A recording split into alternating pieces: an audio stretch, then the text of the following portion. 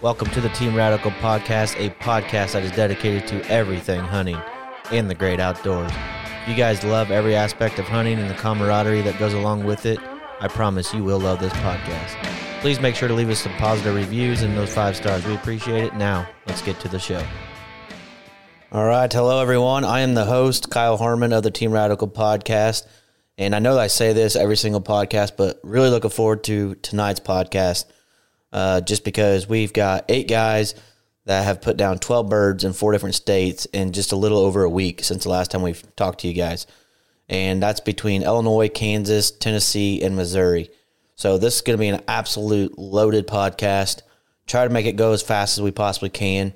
But I'm going to start things right off and tell you a little bit about my update and what's transpired over the last week and a half here. So if you remember, I was hunting with my grandfather, and we were coming close, but not quite. And then just a couple days after that last podcast, I was able to take my dad out turkey hunting. And it's probably the first time I've taken my dad out turkey hunting in a long time. And he just, between work and doing everything else, never really had the desire. And with having to remember to draw a tag and all that, he just hasn't turkey hunted hardly much at all, ever, really, during the spring season. So I was really looking forward to that weekend, and, man, it did not disappoint. So long story short, we go in Saturday morning, wake up, and, of course, the weather app says 0% chance, essentially, of rain on that Saturday.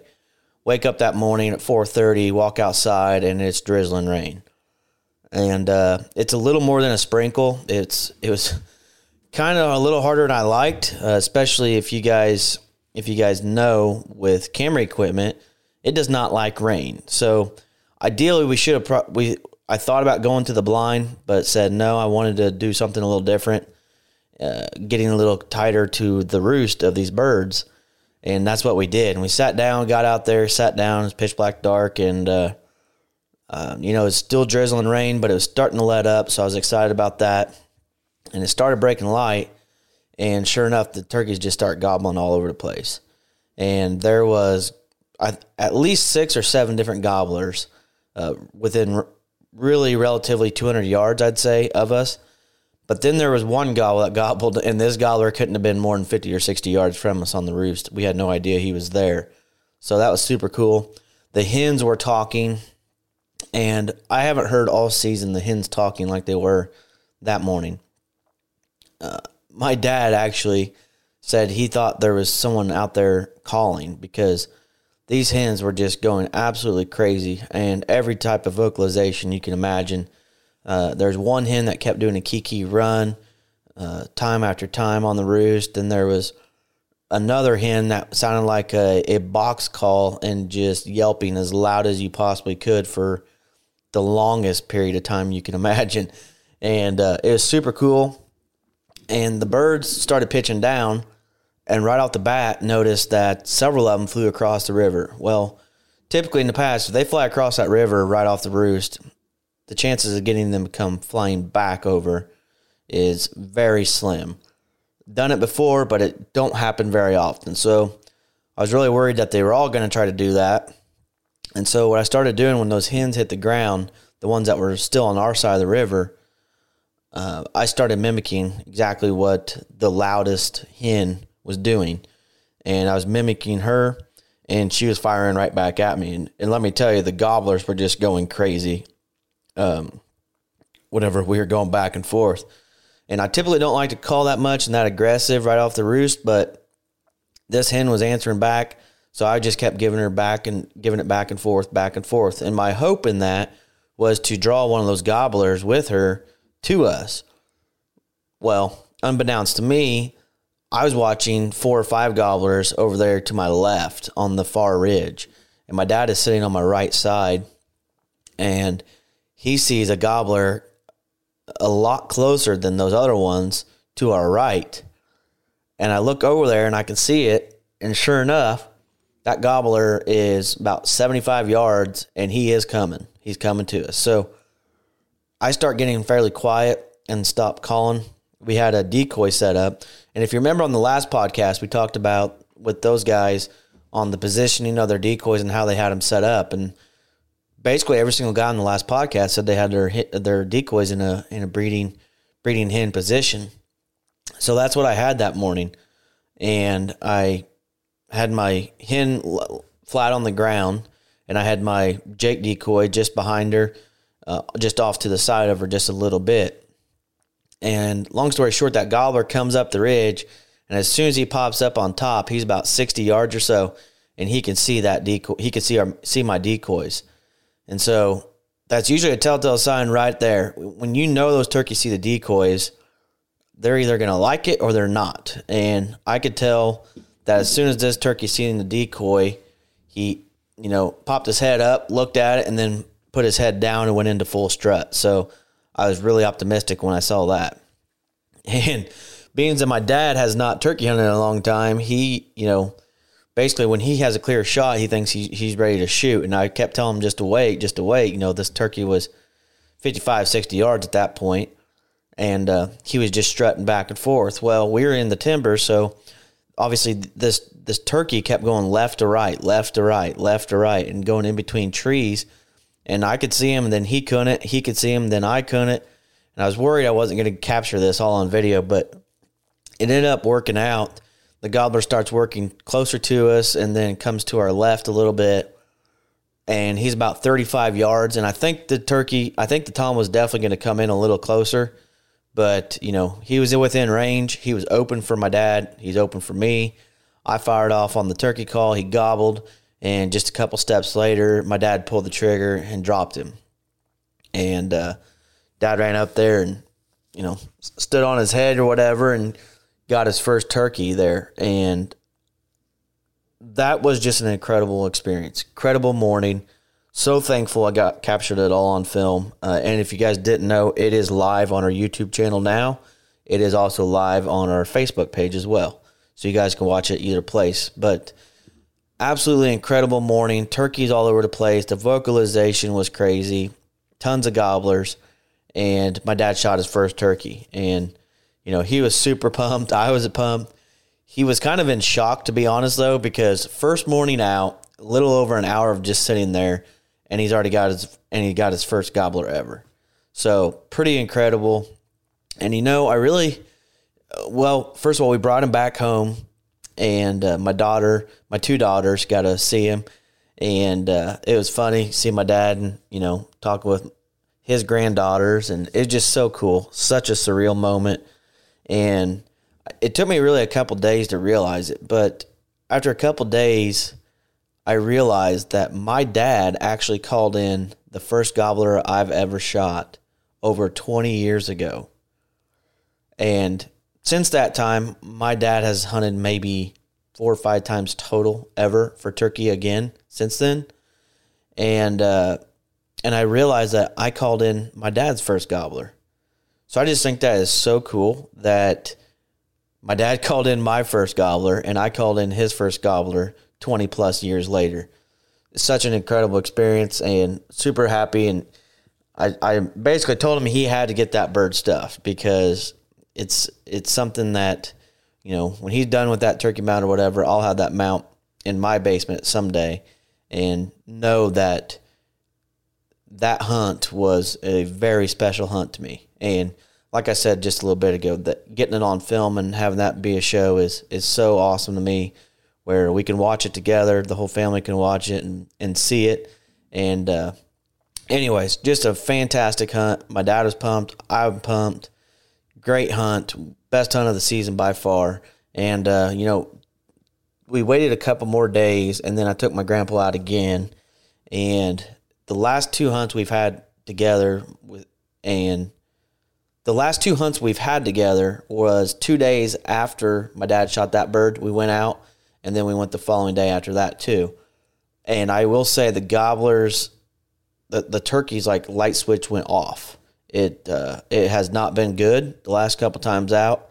They've been flying across the river, talking very little on the roost. Actually, that first morning out, I think the one on the roost only gobbled twice and never heard a peep out of them again all morning. And then the following morning we went, they gobbled a little bit more, but they hit the ground, didn't say a word, And we did call in a couple jakes, I guess, but didn't shoot those, obviously, this go around. And, yeah, looking forward to getting a little more foliage on the ground for hunting with my grandfather. I think that's one thing that's killing us, because one thing I've realized about our property is it's really good the first several times out, that first and second season. And then there's kind of a dull period there basically in the middle until later season, and you get more foliage on the ground. And I feel like that's something that definitely helps us on our property, because where we're hunting these birds at is basically a big oak ridge. And so it's really open, and those turkeys can see a long way. Whereas when we get a lot of foliage on the ground, those turkeys won't be able to see as far. We can hide a little better and basically make those turkeys have to come closer to search for the source of the sound, and they won't be able to rely on their eyesight as much. So really looking forward to, hopefully maybe end of next week, we'll get after it again. But anyways, enough with me. I want to hop right into this with these guys, because, man, I'm telling you, some incredible stories across Illinois, Kansas, Tennessee, and Missouri. Really looking forward to this podcast. Hopefully you guys get something out of it. And if you haven't already, please like and subscribe. Share this stuff. Really appreciate it. And, yeah, so we're going to get started right now. We are going to hop on the phone with Sean McCrory, who has had just an absolute incredible season. All right, now on the phone I've got Sean McCrory. How you doing? How you doing, Sean? You're driving back from Tennessee right now, aren't you? Oh yeah. Oh yeah. Driving back with a little heavier load than I started with. Well, that's always a good thing, I hope. But I guess, yeah. Sean, last time we left off, you were just absolutely smashing Kansas, Nebraska, and everything, and then you had Missouri opener just this past Monday. Walk us through that, because I think you and Stormy both had success that morning. Oh yeah, we got back from Nebraska on Sunday. I think that was the last podcast we did, talking about that, shooting 5 birds, 7 days on public. Then we got back on Sunday. Got up Monday morning for Missouri's opener. Got set up early in the morning and heard some birds gobbling, made some moves on them, and ended up, wasn't on purpose, ended up about 25, 30 yards from them on the roost. Now is this private ground that you've hunted before? Yeah. Okay. Yeah, gotcha. this is my personal farm. Right on. So yeah, we've started hearing them start gobbling kind of late. In my head, I had the tree that they were in, so I was making moves on them and kind of dropped down below this hill and popped up at the base of the hill and looked up. There was 2 toms standing on the limb about 25, 30 yards in front of us. So we kind of just slowly sat down where we were at, and I guess they never saw us because they started gobbling immediately, and it wasn't 10 minutes later, the first one pitched down about 15 yards from Stormy, and she absolutely annihilated him as soon as he hit the ground. And I had hit the call as soon as she shot. The other bird started gobbling again. He ended up flying down kind of to the bottom of the hill, and just to where I could see nothing but his head and neck. And Stormy was sitting a little higher than I was. I asked her how far he was, and she said, I think he's probably 35 or 40 yards. I had my 20 gauge. She was hunting with 12. And I tried the shot. My gun shoots great at 35 yards. My 20 gauge does. And he ended up being about 50. I didn't even get a tell on him. He started as soon as he actually gobbled at my shot. Oh, man. So you missed. Oh, yeah. Clean miss. I missed bigger than that. Yeah. He gobbled the whole way over and ended up over on the neighboring property. And we loaded Stormy's bird up, and she headed off to work. She killed him before she had to go to work that morning. So I was off on my own, called in Jake's, a few different groups of Jake's after that. And one group I would have bet the farm that they were 2 toms the way they sounded. But they ended up being two jakes. That's all I have. That's one of my farms has a group of 5 jakes and a group of 3 jakes, and not one gobbler on there, from what I can tell on my cell cameras. Wow. So after that, loaded up, drove about 45 minutes to another farm that I have, and got out of the truck, made a short walk, hit a call. Bird gobbled. He couldn't have been 50 yards from me when he gobbled. I sat down right where I stood, and it wasn't 30 seconds later, he was sitting in my lap, and I had him down. It was a pretty incredible opening day of Missouri season. Wow. So first day, you and Stormy are both got a bird down. And in Missouri, do you get just one bird? Is that tagged out, or are you allowed to kill more than one bird? You're allowed to kill more than one bird, but you're only allowed to kill one bird the first week of our season.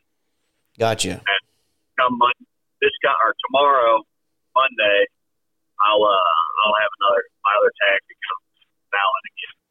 Gotcha. So, well, after you guys killed those birds, you didn't stop there. You just you've got turkey hunting so bad in your blood, you had to go somewhere to hunt turkeys. So, what'd you decide to do then after you tagged out in Missouri, at least for the opening week? Where'd you go from there? I basically sent a Snapchat out after I killed my bird, and I said, "Well, where should I go hunting this weekend?" I sent it out to about everyone I knew, and I put it on my story. And people are shooting stuff out, and my buddy Josh Christensen messaged me. He says, "Hell, come to Tennessee." He said, "We got a bunch of birds and a bunch of public here," and I couldn't turn that down. So when I got off work Thursday, I loaded up the truck and headed south. So that was kind of cool. So you went to Tennessee. You're hunting public in Tennessee then? Yep, that was there. Josh has got 70 acres there in Tennessee. We were going to do some hunting on. Never ended up hunting it. There was a big piece of public on Kentucky Lake that I thought was going to have birds on it. It's a huge fat patch of public ground. Never really got onto anything there. Saw some jakes. After that, I headed to a different piece of ground a little bit further away from Josh's house and got on a ton of birds there. Ended up getting on several of them the first day on the public, but couldn't get it done. They ended up over on private ground. And on the way back from the public, heading back to Josh's house, we spotted a group of birds out in the private field and got on my Onyx, figured out who owned it, went and knocked on the door. And they were like, "Yeah, absolutely. Turkey hunted away." But they made mention. He said, "Well, we can't have you deer hunt here, but you can turkey hunt all you want." I said, "Well, that's all I want to do is kill turkeys." And went out there and ended up belly crawling up on the birds about 7 times before they actually ended up in range. They kept strutting back and forth. I bet I belly crawled a quarter mile back and forth on these birds, and ended up shooting one of them. Wow! Great big 11.5-inch beard, 1.25 spurs, 22 pounds. Dang. I'm not a trophy bird hunter. If they're a gobbler and they want to play the game, I don't have any prejudice about shooting any of them. Right. That's a heck of a gobbler. Now, were you doing like a reaping style, or were you just literally stalking them blind and trying to just get close to them? I was belly crawling through I don't know what kind of weed it is in the fields. It's some type of tall, yellow, flowery weed that grows up in the crop fields, I guess. Where they those yellow mustard, yellow mustard plants or whatever, about 3 or 4 foot tall, 4 foot or so. Yep. Okay. I was belly crawling through those in the middle of the field, and was able to crawl within 30 yards of that. Well, there was probably 25, 30 birds out in the field. I thought there was only 3. When I shot, they all flew up. Wow. But yeah, it was just I never even put a call in my mouth on them. I saw a path that I thought I could get to them on, and got on my belly and snaked my way to them. But I mean, they kept strutting back and forth, and every time I think I'd get close enough to them, I'd pop up and they'd be 100 yards away again. So they're strutting away from you, it seemed like. They were just strutting back and forth on this ridge. And it took me 3 times to realize what they were doing, that they were going to come back to where I was. I thought they were going away from me. But they were just strutting back and forth on the ridge, and eventually I just waited for them, and they came back, and I was able to shoot them. But no decoys, no calls, no nothing. Just stalk up to them and get in range. And I don't ever hardly carry a decoy. Right on. Right on. So was that your first day there? Yeah, that was my first day there. Wow. Awesome. So the trip started off pretty hot. I was riding that high, and in Tennessee, you're allowed to kill 3 birds, but only 1 per day. Okay. So I had 3 days to hunt. So I got that bird down the first day. That was mid-afternoon. Went back. I was absolutely exhausted. I think we fell asleep. I fell asleep before 8 o'clock that night. Right on. So what was your next game plan? I mean, were you going to go hit up some different public now? Or? Down forward. You still hear me? Yeah. What'd you say? Something happened with my phone there. So you got that first, you got the first bird down, okay. And you fell asleep before 8 o'clock. Now what's the game plan? You go into public the following day, or? Yeah, well, for that morning, and decided I was going to still tough it out. Got out there right at daylight. Didn't hear anything off the roost. Set up on this big power line, and it wasn't probably a half an hour after daylight. A bird started ripping in the power line. I was able to make a few moves on him, got within what I thought was on the same ridge as he was on, and hit him with a call. He hammered back to me, and it's raining as hard as it can rain during this. I couldn't believe it was happening the way it did. So this gobbler is hammering in the pouring down rain. Oh yeah, right on. Flat as hard as it can rain. So he's got to be pretty close if you can hear him gobbling and it's pouring that hard. The first gobble, he was within 100 yards in a power line up with me right away. Right on. I was able to make a move around the hill. Because I wasn't nearly on the same ridge as he was on there. He would have had to cross a big gully to get to me. So I made the moves to get on this same ridge as he was. Hit a call. He gobbled back. I shut up on him, and he popped his head over the hill. And the gobbles that I heard, I wasn't quite positive whether they were Jake's or a Jake gobble or a Tom gobble. I'd seen some Jakes previously in that same right away. So I wanted him to get all the way over the hill to make sure he was a Tom. And he never popped his head all the way over the hill to where I could see his beard. And so I elected not to shoot. And as he walked down the ridge, he got to about 75, 80 yards, and he popped all the way over, and he had a hell of a rope on him. So I passed up a Tom on accident. But I didn't want to risk shooting a Jake that early in the morning on my second day. Yep, don't blame you. So he ended up working off over on private ground, and it wasn't 10 minutes later I heard a shot over on the private. Sure, he got waxed because he wasn't gobbling there this morning either. Yeah, and is it still pouring down rain at this point? Oh yeah, it rained all day yesterday. Gotcha. So I left there, got into the truck. There's quite a few fields on this piece of public, and I knew in the rain the turkeys were going to want to come out in the open. Saw a whole bunch of Jakes, several hens out in the field, no Toms.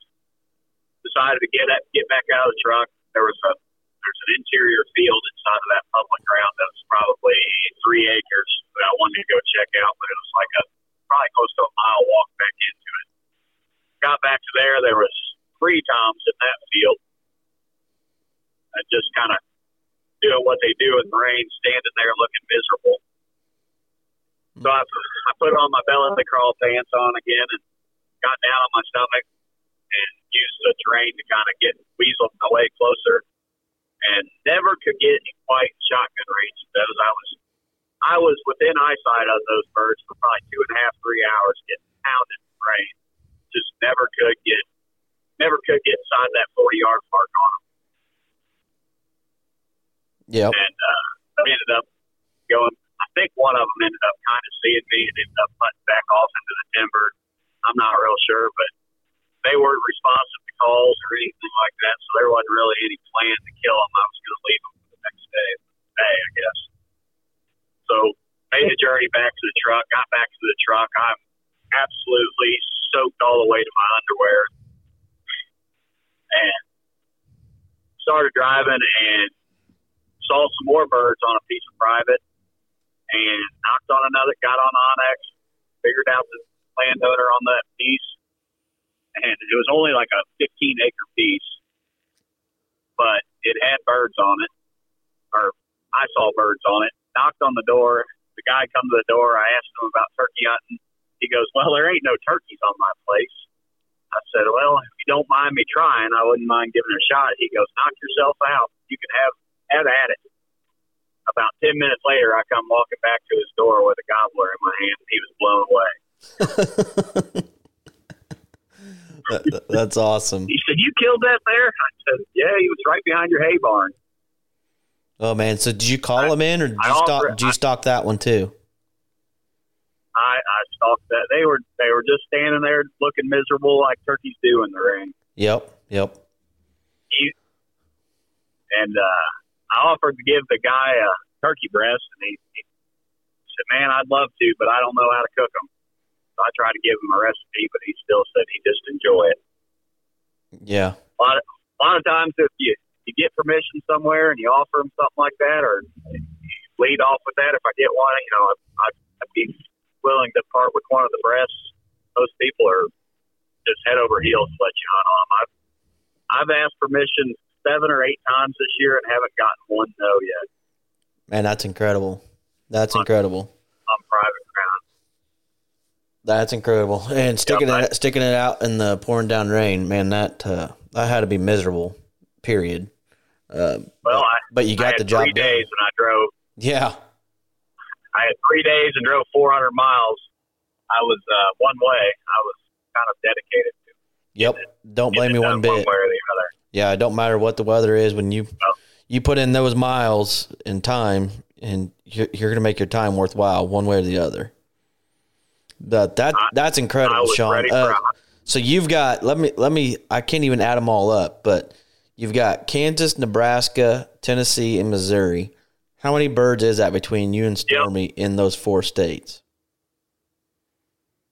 We've got 9 so far. 9 birds in 4 states. That is incredible. Yep. And Monday, Missouri, our Missouri tag becomes valid again. So hopefully we can make that 10 or 11. Yep, I have faith, no doubt that that turkeys are gonna be in trouble again. So, yeah. Well, man, safe travels the rest of the way. Safe travels the rest of the way home. Congrats again, man! Incredible trip, and like I said, I that's just crazy to me. 9 birds in 4 different states. I don't know if it's a slam or not a slam. I don't care, but I can tell you that's a heck of a slam. 9 birds in 4 states in what, 2 weeks? Yeah, something like that. Yeah. Wow, that's incredible. Incredible. Today was the first day that I hunted with a shotgun there where I didn't come back with a bird. I had to leave them gobbling whenever I left this morning. Oh man, I bet that ate you up. I think Stormy was going to skin me alive if I didn't end up back at the house sometime in a reasonable hour today. I hear you. Got to keep that home front on the happy side for sure. But well, hey man, congrats again, and I'm sure we'll be catching up with you again here the end of next week or something like that. Get an update on the remainder of your Missouri season, because I have no doubt you're going to probably smash another 1 or 2 in Missouri. with Stormy. So. Yep. Hopefully so. I got Missouri and another trip back to Nebraska, maybe. Wow. You are 8 up, man. 8 up, but I love it. So. I love it too. All right, Sean. Well, you have a safe trip back, the rest of the way back, and now we're going to hop on the line with Nate Adamson. He had some awesome luck on public land there in southern Illinois. So. Take care. All right, Sean. You have a good one. Yep. See you, Kyle. Bye. All right, now on the line we've got Nate Adamson. How you doing tonight, man? Good, man. Good evening. How are you? I'm doing good. We just smoked some ribs on the GMG tonight for about the last 5 hours, which was sounds pretty good. Yeah, it was really good. It was just a pain. I was cutting firewood and doing a whole bunch of other stuff, whatever. But sure, not to rub it in. I had a halfway fresh. I had one of the turkey breasts from that bird I got the other day on GMG today. Oh, nice. Tastes good. Yeah, turned out excellent. Got some recipes coming, so can't beat that. Oh yeah. Well, hey man, I want to catch our listeners up to speed here. So sure. After the last time we talked, I think you went on a hunt with a buddy of yours. Is that right? Yep, buddy Eric. He's got a decent sized property. Got access to a lot of neighboring property just south of me, a few hours. So got up together with him, drove down, and had an awesome hunt with him. It was a week ago from yesterday. Pretty good hunt. Got on birds quickly right off the roost. However, they were henned up. They quit talking for a couple hours, and we kind of just hung out with them until one fired back up, and we were in the right game. It ended up working out great. We were on a ridge. We were separated from the birds by a big ravine, but the ridge we were on had a ton of scratchings on it. And we just stayed over there and called a little bit. And this ridge it is pretty long. But anyway, none of the birds fired up. So we kind of went in the opposite direction where we heard a distant gobble earlier that morning. But hell, when we started walking away, we got about 300, maybe 200 yards away from where we started out at and called. And there is a bird literally where we were just sitting at for a couple hours. So I don't know if he was already coming our way and just hammered, because felt like we were moving away from him or what. But we called again, and he answered again. So we sat down, and man, he closed that distance in a matter of seconds. I feel like it was an awesome, typical mid-morning hunt. Just waiting them out, and once they fire back up, being able to close the deal on one. And yeah. So what time? Yourselves in the right spot. What time of morning was that? Then that you called them back in? 10:30, I do believe. 10:30. We heard him gobble again around 10 o'clock, and then once we got set up and started calling again, he gobbled, and then it was a matter of seconds after that.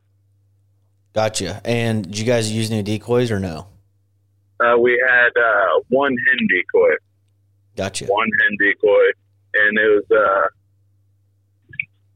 we pointed it in the opposite direction, and it was kind of in a good spot where by the time he came around and seen it, he was going to be within 100 yards of it. So it wasn't like in a spot where you could see it all the way through the woods or on a logging road. He actually had to come up over this knoll, and then he'd be in the flat where the decoy was and point in the opposite direction. So it was all worked out great, really. Perfect. And stayed quiet on the call. Once he gobbled to my call, I think he gobbled once on his own, and then I answered him, and then I shut up, and then he came running, man. I shouldn't say running because we couldn't really see him, but he was on us in a matter of seconds. He was within gun range, I would say, within a minute of him gobbling the last time, and we only knew he was there because he was spitting and drumming and trying to find him, with the eyes and the cameras. It was kind of hectic, but it was a cool hunt for sure. Right on. So big bird then, I'm assuming. I think he had an 11-inch beard and inch skirts. Nice. 2-year-old, I'm assuming. Nice. Yeah, good rope on him. That was nice and thick. Heck yeah. Well, so yeah, he was a heavy bird too. Right on. So you got Eric a bird, and then from there, I know me and you talked, but you were going back down to Southern Illinois and was going to hunt some old stomping grounds there. When did you go there, and what was the game plan there? My permit came in Thursday, just this past Thursday, but I went down Wednesday night. I got off work and I was trying to get down there in time to roost, and luckily I did. I only had about 20 minutes from the time I hopped out of the truck to the time that he quit gobbling, and I literally had about a 30-yard walk, but I ran it in like 10 minutes, man. I got out of the truck and I cooked back there. I ended up finding a bird. He gobbled twice, and that's all he needed to. I had him pinpointed almost to the T on where he was at, which was pretty cool. Yeah. So that night you were having some second thoughts of going in there to hunt it or not, though. Even though you had the bird roosted, you were having some second thoughts. Hell, I was having second thoughts about the spot before even going there and like roosted. I always want to like start there just because, like we talked, that's my stomping grounds. And but it's with the 4th season permit and all the mushroom hunters I know that go back there and turkey hunters. I was just it's a spot that's only a couple hundred acres in size. I just figured it's an early season deal. That's it, you know. And I guess I guess we should be clear. So we haven't mentioned it yet, but this is public ground. This piece. Yes. Yep. Shawnee National Forest. Right yes, on. I grew up hunting it my whole life with friends and family, and I just know it pretty well. But I wrote it off. But a buddy of mine was mushroom hunting a few days prior to that down there, back into that spot, and he heard a bird gobble and found a nest. So I was like, well, maybe it's worth a shot. So with only having 20 minutes to roost Wednesday night, I was like, that was the quickest spot I could get into anyways. And yeah, man, he gobbled down in there, and I was extremely precise on marking him on Onyx on where he was at. I mean, I had him, I would say, within 20 yards of where my pin was marked. And it is just an epic hunt, man. I was so sketched out though about going in there. Well, and yeah, because you said, you're like, Kyle, he's literally got to do this one thing. If it's the only way it's going to work out, right? He can't do any other option, or it's game over. And I just wasted a morning hunt. With the way this ridge tip runs out, he was roosted on public, but not very far on public. I'm talking feet, maybe even right on the line. And with the way this ridge tip runs out, he's almost got to fly in the opposite direction from where I know they like to go, because there's a cattle pasture, just, I guess, southwest of him. And he would have had to fly northeast to me. So it's almost, I felt like I was going to have to pull him backwards, you know what I mean? Or I just knew that the odds were extremely low, and I knew with the little room I had to work with, he was going to have to pitch down within that bubble, within gun range, right off the limb, and that's exactly what he did. But take us kind of helped me talk me into it, because I was sketched out about it. But you trusted your gut, man, and obviously pays off. But I figured that going in there, like, I can get back. If it does not work out, and you'll know like that once he hits the ground, it's either in my lap, I shoot him and carry him back to the truck, or he's going the opposite direction, and then I can just hightail it back to the truck and go to my original plan A. And that was a completely different side of the county. But it's like we talked about on the phone that night. Why should you leave a bird that you know is there? is, you got a good beat on them. And even if you only do have it's a small chance, you still got to give it a shot. Especially in my situation where I literally only had 2 days to hunt. And that was it for that permit. I was over. So, right on. I just thought my chances were better elsewhere, but again, why leave a roosted bird when there is a chance there, Yep. So walk us through that morning. You wake up. What time are you getting in there? How early do you want to be? Are you using decoys? What are you doing? I'm getting in there as early as possible, just because with where he is roosted, for one, I was going to have to not walk directly underneath of him, but close enough, and I wanted to set up. I knew my only setup spot was going to be within 100 yards max of this turkey. So if it was warm enough, I probably would have took my sleeping bag up there and slept underneath the sun again. But I went back to camp, camped out, whatever. But I left the truck at 3:30, and I was sitting underneath that bird at 4:15. And then it started getting, I refused. I did not want to use decoys. I knew I would have had to get it like far enough away from me to where he could see it. And that probably would have been like out of range for me. And I probably wouldn't have been able to see it because of the way this slope drops down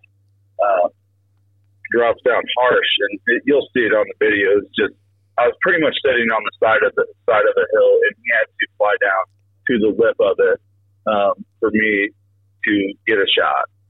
So I opted to not even use the decoy, and I just went in there and I found the biggest tree closest to him, or to where I thought he was, and I pushed out all the leaves, got all my camera gear set up, and I just waited. And it was about 5 o'clock. I just heard drumming, and I just started scanning trees, man, because I felt like he was close if I'm hearing him drum, and then I see him, and he's silhouetted perfectly, and he's strutting on a limb I ended up walking it off. It was 63 paces from where I sat down at. Wow. Long story short, he did exactly, and the only way it's going to work, like I said, is he's going to have to fly down into my lap, and that's exactly what he did. And when he did, he hit the ground and gobbled one time. He probably hit the ground at 25 yards from me. He gobbled one time, and it was pointed right my direction coming up the hill, and it was just so loud, man. Like, it was one of those gobbles you felt through your body, you know what I mean? Oh, yeah. And and I couldn't see him because of the way the knoll was with the ridge lip. And then I just see the top of his fannies in full strut, 15 yards. And he caught me repositioning the camera, raised up, but my gun was already on him. I wish I could say I smoked him, but I didn't. I had to wrangle him down a little bit, and ended up with a nice little black eye in the process. But I got him, dude. I got him, and it was just, I can't wait for everybody to see the video. Yeah, I can't either, especially awesome. when he's talking about this strawberry. Thought he got scoped. Thought you got scoped, but... Well, with all the adrenaline and stuff going on, I thought it was the stock of the gun. Like, I was just bored down on it. But I think after the fact, looking in the mirror and seeing all the scratches on my forehead, too, I think that booger ended up giving me a lick somehow. And wait till you guys see this, because it's a pretty good strawberry. I'm like, because he's like, yeah, I got scoped, and he sent me the POV angle of him shooting his gun. I'm like, man, it didn't look like you got hit by the scope or nothing, or at all. I couldn't have gotten scoped because I don't have a scope. Yeah. So he got hurt wrestling with this turkey, apparently. Yeah. Oh yeah.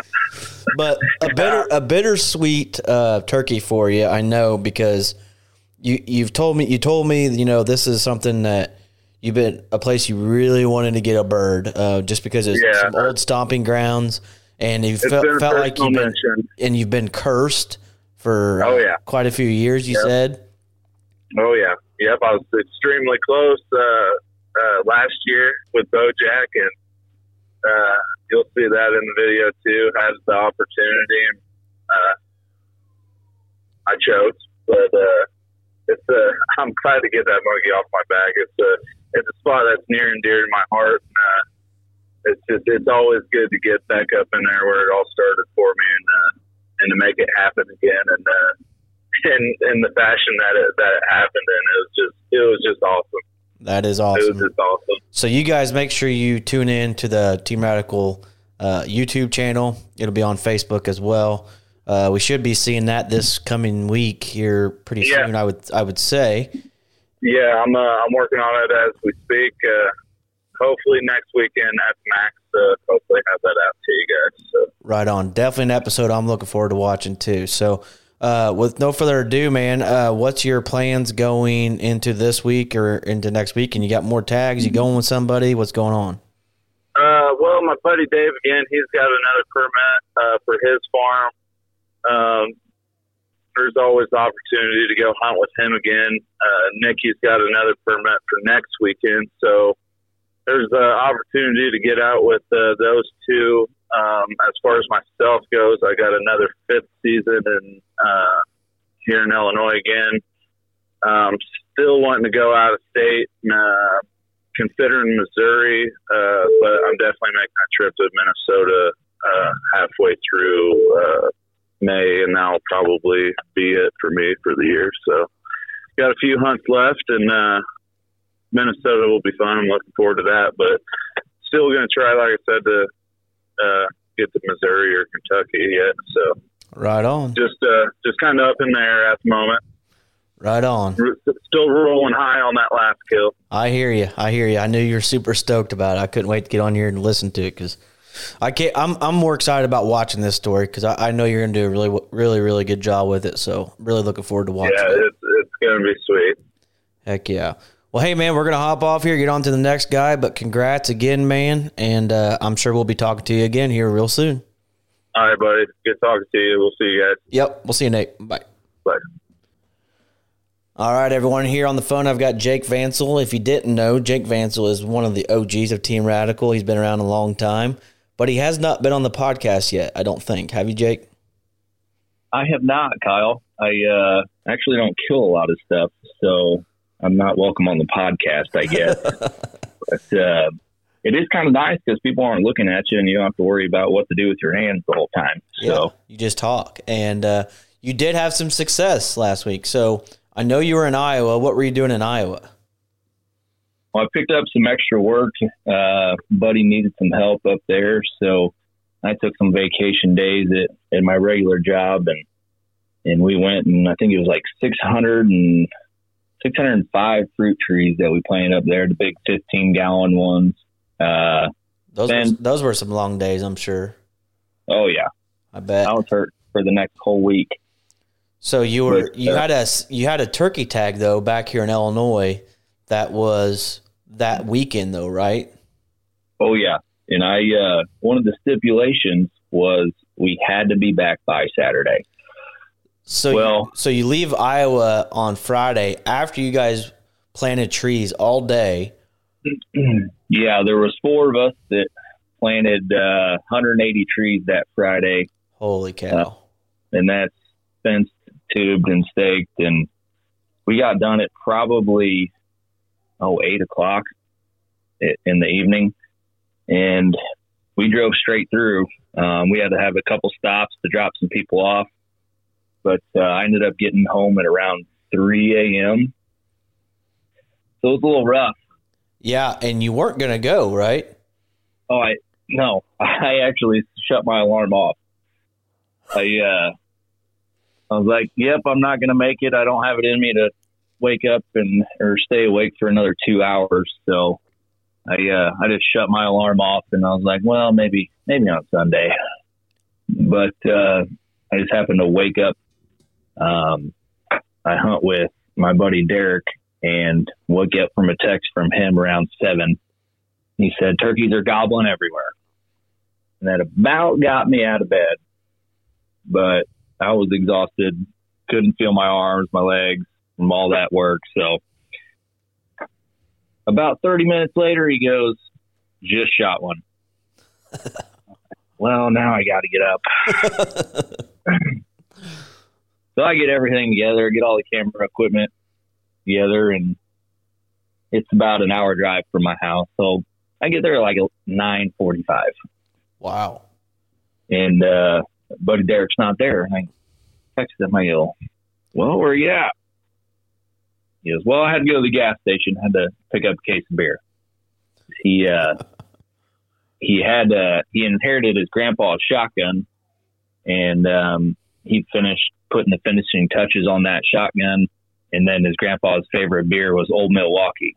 So in celebration of that, he was going to the gas station to get a case of Old Milwaukee.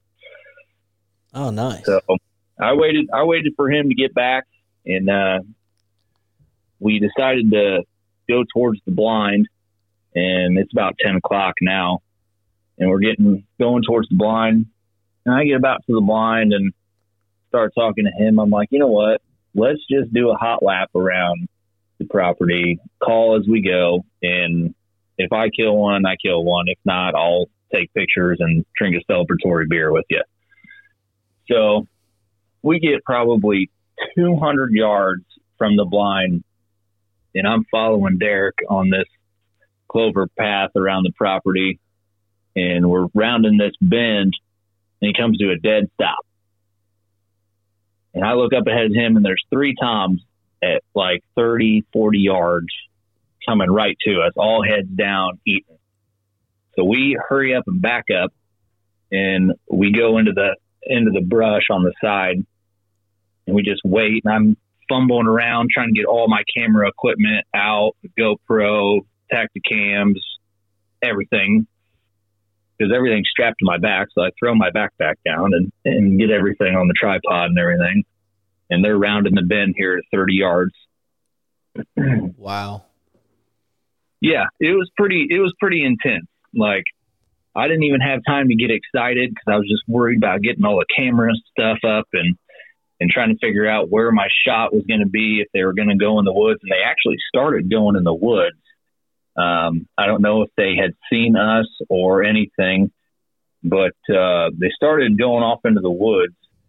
And I ended up, I don't know if he was the biggest one or not, but the last one I made and once you guys see this video, it is the worst turkey sound you will ever hear in your life for them to try to put their heads up. But they gobbled at it. I think it was like a shock gobble because they really didn't know what it was. What did it sound like? Give me an idea. Dude, just try to do it.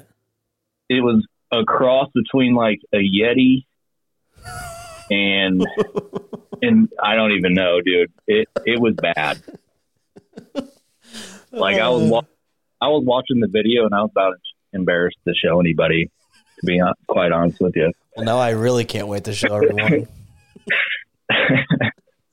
Like, I think I scared the turkeys is why they gobbled.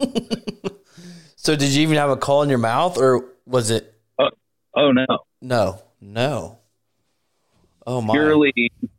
Purely natural vocals, buddy. Oh boy, I bet that sounded wonderful. Oh yeah, it didn't go well, but they gobbled, and the last one lifted his head up, and I mean, so I was hunting with a gun for the first time in I don't know how long. And we were so close that when I got up to that turkey after blasting him, the wad was literally right by him. I think the wad might have knocked him out. Jeez. So how far was the shot? It was like 30 yards, maybe.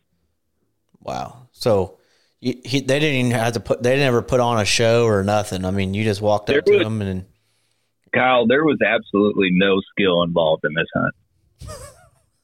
Well, hey, go take it, right? I got spoiled because this whole week I've been chasing turkeys on an IRAP spot, and I can't even get one to gobble anywhere. Yeah, man. Do you think they're there, or do you think they're checked out? Yeah, because that first day I waited till light and didn't hear any gobbles, which was kind of depressing, but then I went into the creek and walked the creek the whole property. Found freaking arrowhead. Like a really nice one. I did, but I was actually turkey scouting as well. I bet. But there was turkey tracks all over. I didn't get it. And then this morning, perfect morning, no wind, sun, wasn't that cold, not a gobble anywhere. There's turkey tracks all over the place. I didn't see one fly down, nothing. Huh. So, I don't know. I was just lucky to get that one bird. I mean, I don't even know if you would call it hunting. Well, what was he? Was he a big bird, a small bird, or what? To be honest, it was about average, about 9-inch beard, 3/4-inch spurs. I don't know if he was the biggest one, but heck, I don't care. He put his head up first, right? Well, the other two were going in the timber, in the middle bird was kind of in line with him, so I had to wait for a second, and that middle bird kind of took a couple steps while he was gobbling, which actually saved me. So that cleared up that first one for me to take that shot. Right on. So you and your buddy Derek both got a gobbler off that same piece of property that morning. Yeah. That's awesome. Yeah, his had a little bit more skill involved. He actually called his in and shot it with his grandpa's shotgun, and I kind of just showed up and followed him around, and we got lucky. Hey, you take it, right? Yeah. So now what? Do you have another tag, or are you done after this IRAP thing's done? Yeah. Well, I got third season. I got a couple more days to go on it yet. Tomorrow's supposed to be 80 degrees, but it's supposed to be super windy. But I think Tuesday might be the money day. Right on. It's going to be hot. I'm going to have to get out the mosquito repellent. But yeah, are you going to go to try to roost them or not? No, I like just gambling and walking around aimlessly. Because every time I roost them, I never hear anything. So kind of with the gas prices, I kind of quit wasting my money on that. Yeah. Well, cool, man. Well, you got a couple days left then, so hopefully you get one then. And do you have another tag after that, or is that it? I don't. I'll probably end up filming people the rest of the season after my third season's done here. Been finding quite a bit of mushrooms though. That might take up some of my time. Yeah, for sure. They're starting to really pop here after that last little sprinkle we had, and I went out and checked, and they are starting to pop. The yellow sponges definitely are. So hopefully, hopefully I can find a bunch of them soon. Usually, you find the grays and then the yellows like throughout a time period. But I've been finding grays, whites, and yellows all around the same tree. I don't know if that had anything to do with it or what. But I don't know. Before that snow hit, we had one spot that we found a peckerhead, a gray, and yellow sponges all right next to each other. I thought that was odd. Right next to a giant cottonwood. I tell you what, I've been finding a lot of mushrooms by cottonwoods, and you don't hear a lot of people talk about that, but that's actually one of my secret spots. Number one spot is by a giant cottonwood. Did you have the GPS that you could share for that? No, it is marked on my Onyx with a waypoint. However, it will not be shared to anyone. Well, you can share that with me. Nope, not happening. I mean, I'll share a waypoint with you. I just don't know if there's going to be mushrooms there. It sounds like a wild goose chase to me. Yeah. Well, hey, man, good chatting with you. Maybe I'll put one down in the next couple of days and get invited back to the podcast. Yeah, maybe. Yeah, it's got some more you can bring to the table, and there's something else I was going to ask you too. On that turkey hunt, you obviously got it on film or whatever. We can be expecting to watch that episode here pretty soon then? Yeah, I was trying to see if I would kill one here in the next couple of days and kind of compile a 2-for-1 deal. Oh, gotcha. Okay. But we'll see. That hunt's pretty much done and edited. I'm just waiting to see because it was so short and sweet that I'm going to see if I got another hunt that I can throw with it. Gotcha. Give the episode a little more meat, hopefully. Yep. Right on. Well, all right, man. Well, you have a good night, and hopefully we'll be chatting with you again here this coming week. All righty. That sounds good, buddy. Take her easy. See you, Jake. All right, now on the phone, I've got Nick Chambers of Kansas, and if you remember, he was on the last podcast, got his first bird down there in Kansas, and was going after a second one, and he did just that. How you doing tonight? I'm doing great. How are you, man? Pretty good, pretty good. So you're tagged out in Kansas, is that right? I am tagged out. Yep. I wish I had a third one because I've been seeing a few strutters out there, and it's hard not to be able to go after them. But well, I bet. And tell you what, after seeing the video, which will be going live very soon, the second episode. The first episode's already live. The second bird will be going live here really soon too. But holy cow, tell me about that hunt, because there was just gobbler after gobbler kept coming in. Yeah, they did. I couldn't believe it. I knew there was a few in there, but I didn't know there was, 5 more remaining after I shot the first one, which is encouraging. But that whole week, I think Sunday, I took my son out, tried to get one on film with him, and we didn't see anything, but had a gobbler show up on camera a little bit later that evening. And then the whole week, I never had a single tom show up until Friday, and I had 2 or 3 all day. So I knew it was going to be pretty good. So I made sure I was out there first thing Saturday morning and ready to go. Now, where do you think they go? I mean, you said you didn't have them on all week. Did they just disappear? Was it weather, you think, or? Yeah, our weather's been a roller coaster ride, and I don't know if that played a factor into it. I was still seeing the hens, but I just wasn't seeing any gobblers. It was just really weird, unless, the camera was just missing them in between or something. Gotcha. So you go into the weekend, you're hunting that Saturday. You said you had birds on camera that Friday all day. So yep. you expected them to roost close. Yeah, and they did. They were kind of right where I expected them to be, and right at first light, they were already gobbling. They were fired up. Finally had somewhat of a calm morning, which is a nice surprise. Yeah, for Kansas. Oh man, it's been brutal lately. But yeah, they were put on a show the whole morning, all the way up to when I shot that bird, and then even afterwards, they just kept coming. So tell me about it. You had some other birds work in first, or some hens, or? Yeah, I had some hens, and I could hear them coming down the creek the whole way, which was really exciting. And the hens popped out first, and they milled around for a while. And I knew that toms wouldn't be too far behind if the hens popped out and were coming in front of me. And they were just, they were fired up that morning. It was very exciting. Yeah. So if you guys watch the first episode, you'll see Nick shot that bird, hit it a little low, hit it a little back, and the bird just took off flying and went a pretty good ways, but he ended up finding it. But I don't think this bird did that, and I can't wait for people to watch this, because I started dying laughing, and I know it shook you up pretty good, which it surprised me. Yeah, that takes quite a bit. It was almost embarrassing, my reaction. No, I love it. I mean, it's so real and raw. It's hilarious. Yeah. But so tell us what happens. The bird's what, 15, 20 yards? What is he? Yeah, I'm guessing he's only 15 yards away. And, I'm holding off. It's so hard to hold off when you got him right there. And you don't want him to get away, but you also want to get some good footage of him. And I had that second tom come in to, help him check out that Jake decoy and help him beat up that Jake decoy. And like I said, I held off as long as I could, and I finally decided to let it rip. And, man, it smacked him hard. I hit him right where I wanted to, and he made a big circle.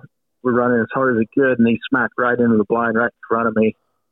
And after he bounced off the blind, he ran out right in front of the blind, maybe 5 yards, and just fell over dead. So that was one of the coolest hunts for me. Yeah, and I mean, this turkey just comes plowing through, and you can hear the audible too in the video. You can just hear it just smash that blind and bounce off, and you can just hear Nick going, "Holy crap! Holy crap!" Yep. I felt like I could have reached out the edge of the blind and just grabbed it by the neck, but oh yeah, for sure. I was just shocked that he made the circle and he was coming right at me. I was just kind of frozen there. I couldn't believe it. So that bird goes down. Then what happens? So I just sat there and kind of enjoy the moment. I was just in shock, and it didn't take long at all. And here comes a couple more hens and a couple more toms, and then another tom shows up. So there's 3 coming right into me, and then a 4th tom shows up. There's four longbeards out there with a few of the hens, and it made to be honest, I made a filming blooper. I think when I set up the camera, I hit the manual button, and I didn't realize it until the sun came out and the exposure, was too much. But I guess, things happen when you're solo filming and turkey hunting in general, especially with a bow. And the I heat just of the didn't moment. catch it right away. Yeah. Yep, for sure. But, so that morning you saw a grand total of how many gobblers? So there was 5 longbeards total that morning. Wow. That is incredible. Yeah, I can't remember how many hens, but it was just amazing that they were firing off and carrying on, and they just kept going. And I bet I sat in the blind for an hour after I shot that bird, just watching them and listening to them.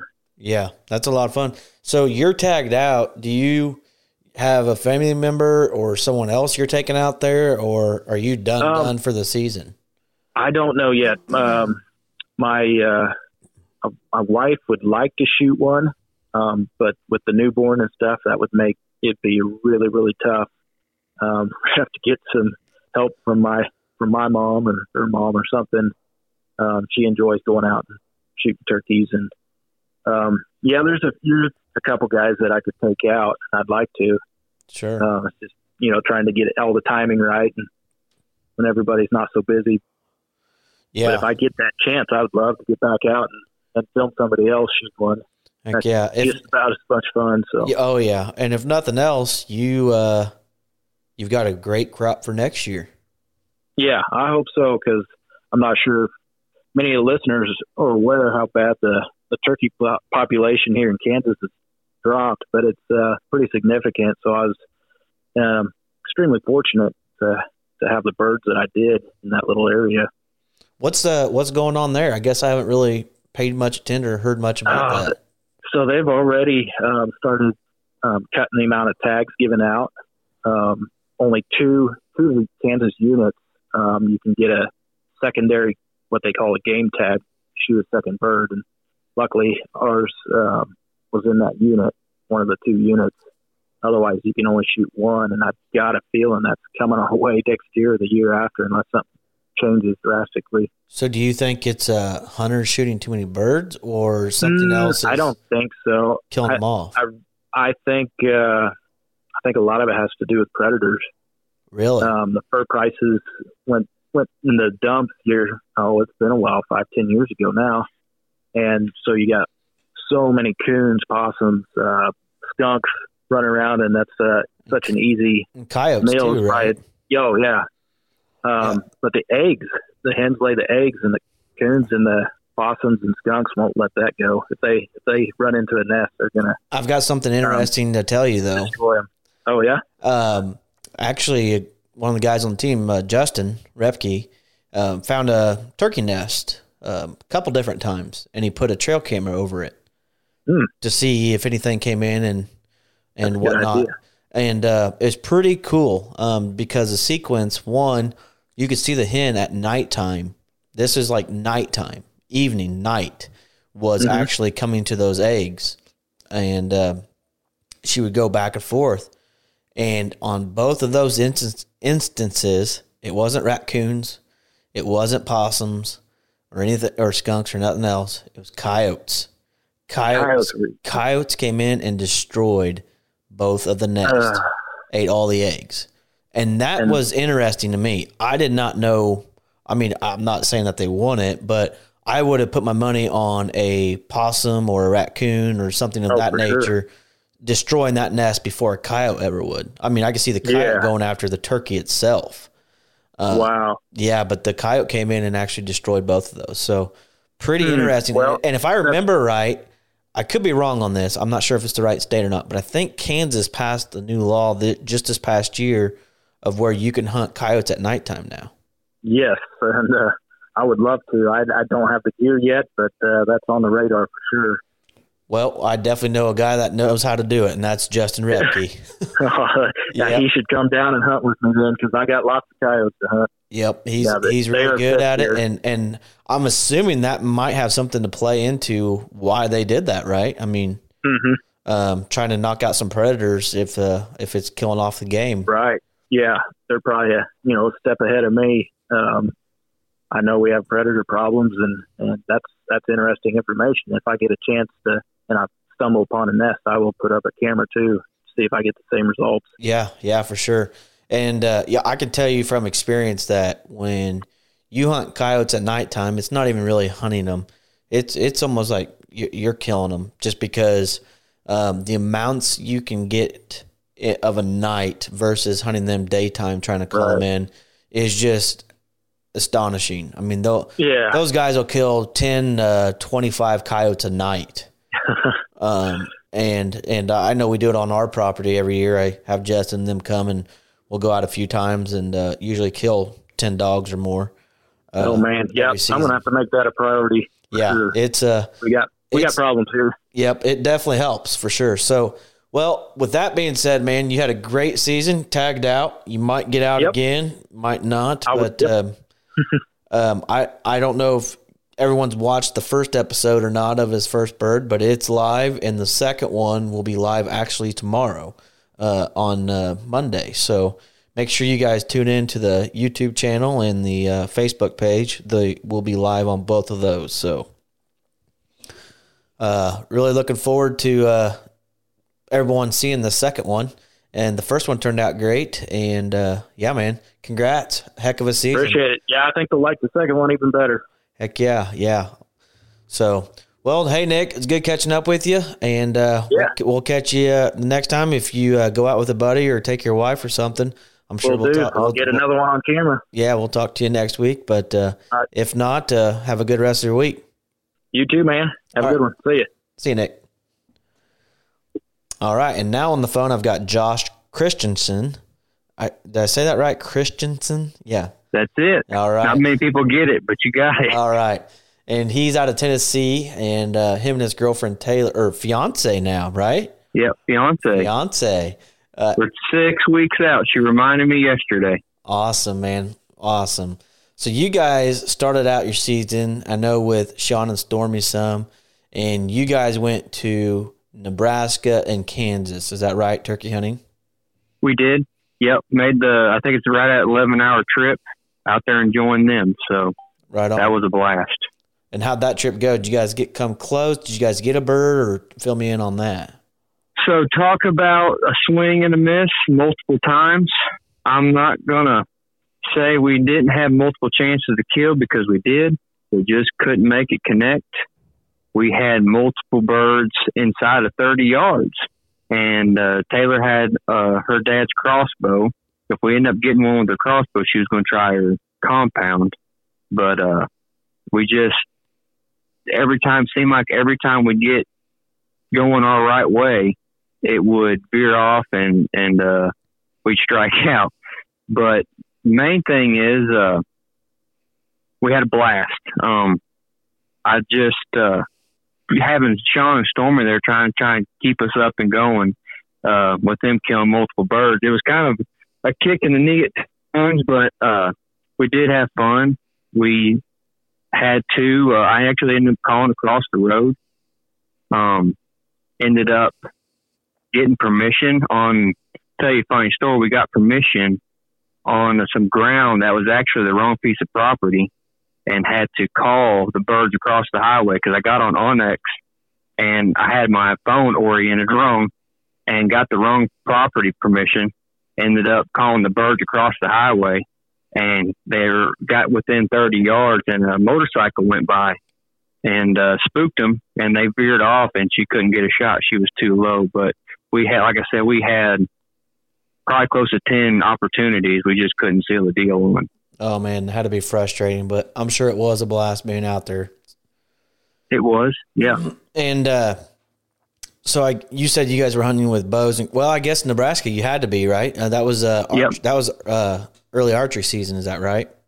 That it was, yeah. Yep. We started off with only bows, and then ended up going to Kansas for one day, and But all the 6 days we were in Nebraska, it was only archery. Gotcha. And no luck in Kansas then? No, I bought a Kansas tag. Taylor was going to run the camera for me because I was trying to get her a bird set up a couple of different times right off the roost. Ended up down too low. They got above us, and by the time I crawled up there to get a shot on the tom, Jake had actually come to our right and run the tom off.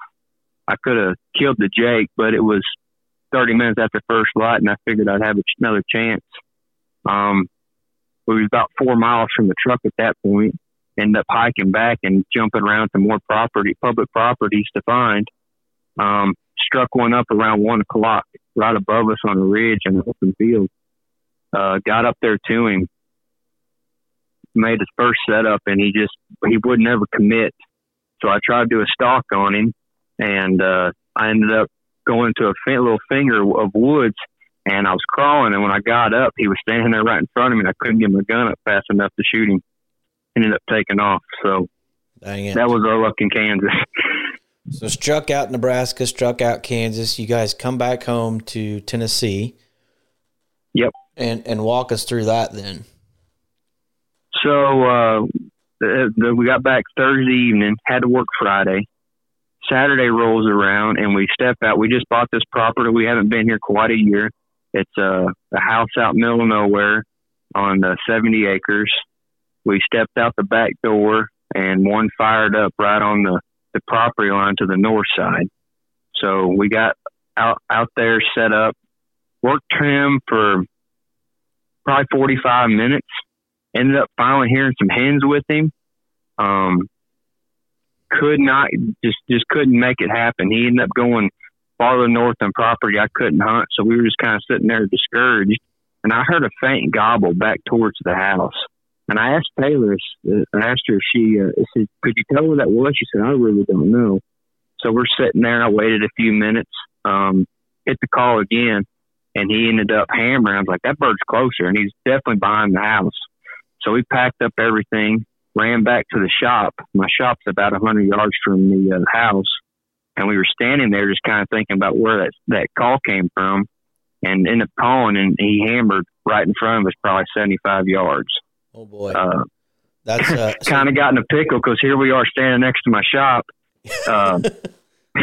Yeah.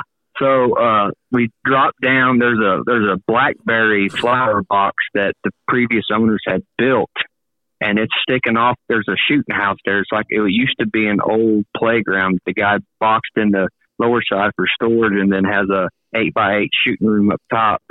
And we basically hid behind the flower box and ended up calling him up. He went away, and I stopped calling, and he ended up finally coming up the ridge on the old four-wheeler trail that was there previously. And that third degree was TSS. And what's that? Did you guys have put out a decoy at all, or no? We did. I got it out and was in such a panic because the bird was so close. I didn't stick the stake down far enough, and it fell over. So it's laying there on its side, but he ended up seeing it. Oh boy! He seen it there and ended up finally committing because he was very leery at the first point of coming out into the edge of the yard. Yeah, and then he comes charging in, and you said Taylor put down the crossbow and has got a shotgun. It sounds like. Yeah. She grabbed it was a shotgun season here, and a 20 gauge with the third degree 5, 6, and 7s. The 7's the TSS, and he come into I think 38 steps and threw that head up, and I told her to try him, and he didn't flop once. I mean, when I say not flop, he never flopped. Very few birds I've ever seen not flop. He was stone cold, third degree dead. Yeah, that's right. That's awesome. So that's probably her first bird, and the first bird you guys have shot on that new property then, right? It is, yep. Well, congrats. That is super cool. Thank you. Shooting it on your own property, that has to be pretty special. It is. Yep, that's what everybody strives for, is get their own little parcel and do what you think's right on it and make it all happen. It just is a bittersweet moment. Right on. So I know you were going back and forth with Sean just this past weekend. We talked to Sean earlier, but are you going to be going on public now, or are you plan on hunting some more at home, or what's your plans going forward for the rest of your season then? So I think I'm going to try here at the house a few more times. I ended up seeing one today. I think I ended up spooking him trying to because we were walking up the ridge and trying to glass to see if, because there were some crows up there, and I told her, I said, there may be a bird up there, and I'm seeing a longbeard, but I think he spotted us before we seen him. I'm going to give him a few more shots, but I'm willing to break off and try this public thing because Sean seems to have it mastered down, and it's definitely a thrill to go to a new piece of property you have know nothing about other than Onyx, and just stomp your feet and find the birds. Right on. And one thing Sean told me, I don't know if we were recording or not, but he said he never heard a single turkey gobble on the roost. Correct. Of a morning. Never heard it gobble one time on the roost of a morning, but they would start gobbling once they hit the ground. Do you find that happening a lot there, or is that kind of rare? Not typically. I typically see more birds getting quiet when they hit the ground. I don't know if these pressured birds on public ground around here don't like calling much. I know I've hunted what's called LBL, Upland Between the Lakes. It's over 100,000 acres between Kentucky and Tennessee. I've tried there in the years past, and I've not had success, but I've had friends that have killed, and they say they're extremely call shy.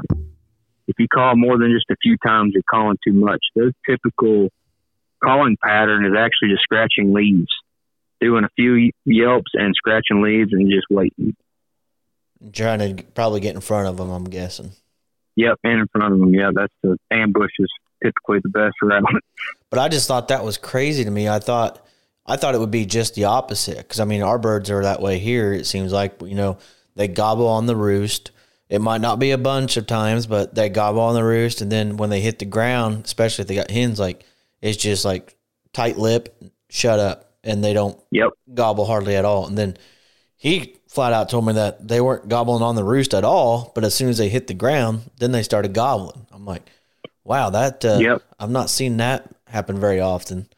But yeah, and I mean, he obviously knew what he was doing. He got the job done on 2 birds in 3 days. So that's pretty wild. And I think he said he stayed at your place, right? He did. Yep. So that's awesome. Well, hey man, congrats to you and Taylor both. You guys are going to be hitched here pretty soon. So a big congrats will be in order for that. And hopefully you can get you a bird before the wedding, right? That's right. I can't let her beat me this year, even though she may. I'm up to bat at least. Yeah, well, that'll be all right if she does. You got to let them get some every once in a while, right? That's right. Well, hey, good luck to you the rest of the season, and hopefully you get one. And if you do, I'm sure we'll be talking to you again here on the podcast. So thanks awesome. Thanks for the talk tonight, Josh, and have a great week, man. All right. Appreciate it. All right. Talk to you later, Kyle. Yep. All right, now on the phone, we've got Kyle Martin out of Kansas on the phone. First time on the podcast. How you doing tonight, man? Pretty good. Not too bad. It's a beautiful night here, so I can't complain. It's not like 40-mile-an-hour winds?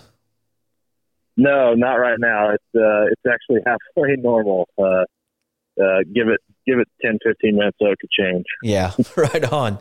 Well, hey, man, you had some success here just this past week, and I know it was long overdue, especially after your incidents that you had happen leading up to that. So I want to start with those because, guys, I can't make this up. You got to hear these stories. This is as wild as it gets.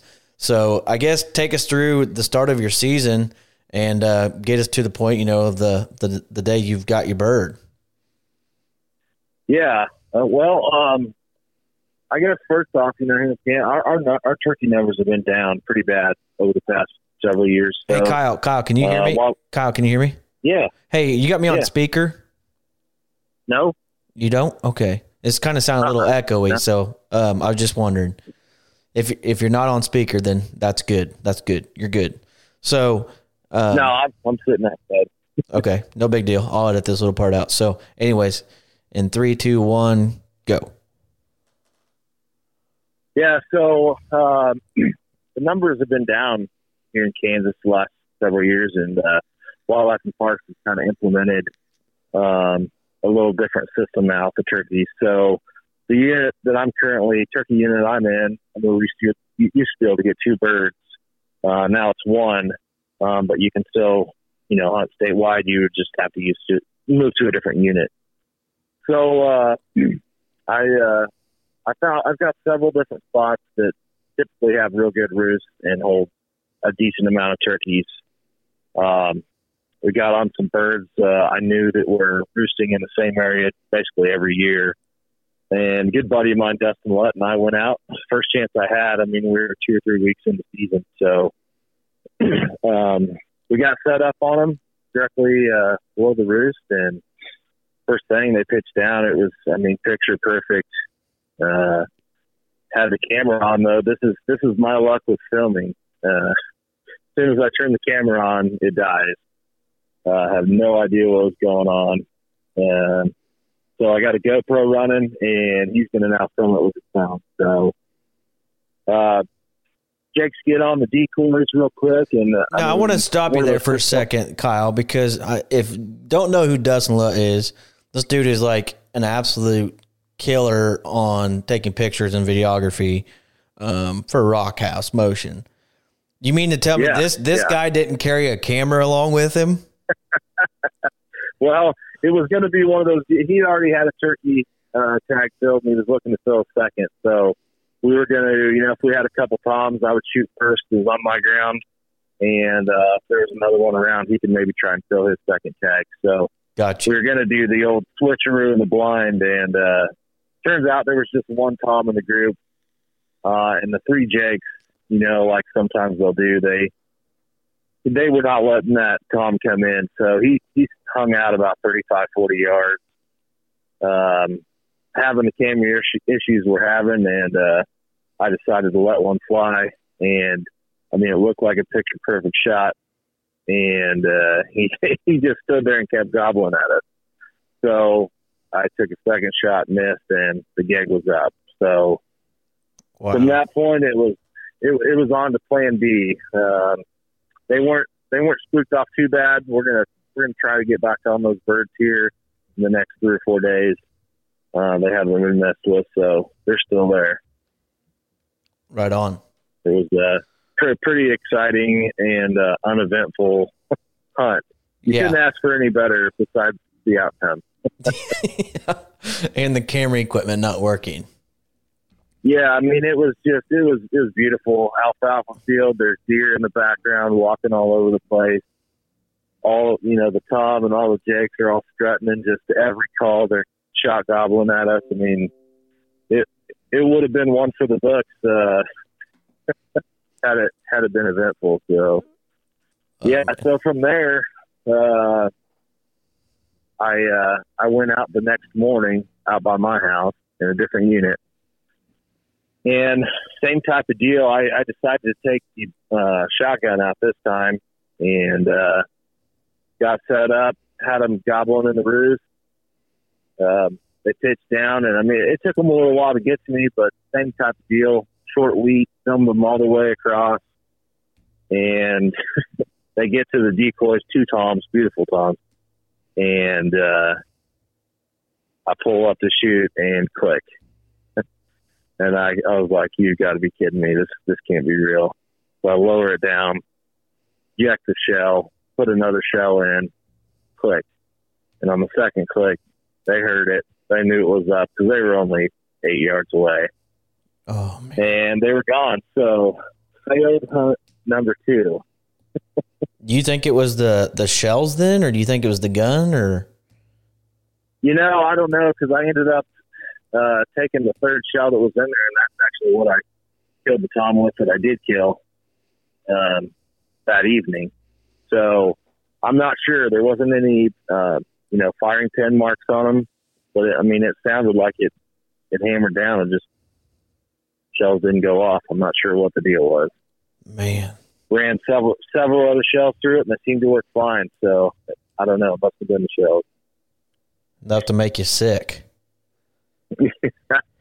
Yeah, and to make matters even worse, I haven't turkey hunted for the last 2 years just for several reasons, being busy and all sorts of other stuff going on. So this is kind of a getting back in the saddle type deal.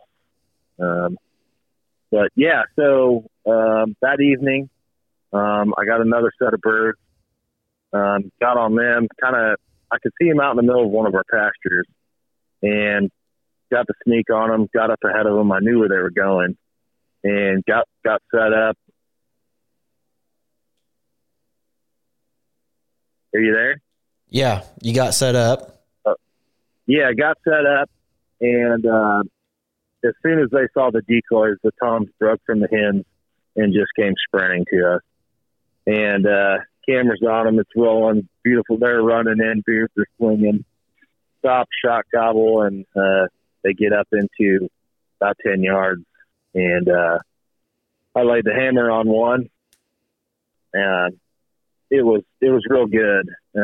Got out, and I started, doing the whole hero interview, and walk over there to the bird, and I'm getting ready to show it to the camera.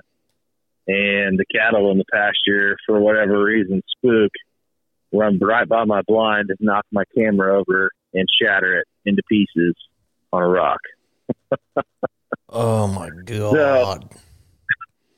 So, I'm beginning to think I don't know about you, Kyle, but I think I would have been going home with a turkey and beef. Well, I can't say the thought didn't cross my mind. Oh, yeah. It's a good thing the camera wasn't still recording, because there was definitely some choice words said. I can only imagine. That's enough to make you want to throw up right there. Oh, go from a high of got the job done after all that bad luck, and then, the cows said, hang on, watch this. Yeah, and the worst part of it is the way it landed on this rock. It couldn't have been any more perfect. It hit right where the SD cards go in, and it bent. There's two. It'll take two SD cards, and it bent them both over, so I can't even get them out. Yeah, just a deep breath. That's all I need.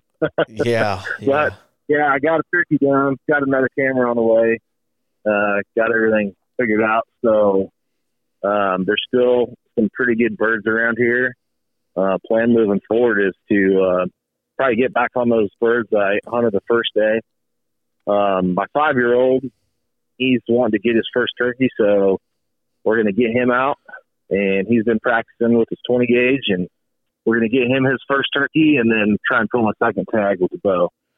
Perfect. So you said you were earlier in that zone where you can only kill one, but you can bounce around to different zones. Is that right? Or how's that work to get a second? Yeah. They're just limiting the number of, birds you can take per unit. So, I mean, you could move to another unit and fill your tag there. If you got 2 tags, you just got to make sure that you're in a unit that you can either take 2 birds, or if you can only take 1, your second tag needs to be, outside those unit boundaries. Yeah. Now, Nick, who we just talked to a little bit ago, was talking about that too, about the turkey numbers being so down from the years past. And I guess I asked him what he thought the reasoning why the turkey numbers were the way they were. What's your opinion on why they are what they are? Well, I mean, to me, honestly, it's a number of things. We've had some hard winters, and we've had some really, really dry summers. So, I mean, that definitely, in my opinion, goes hand in hand with the low numbers. And I mean, you kind of see it in the deer too.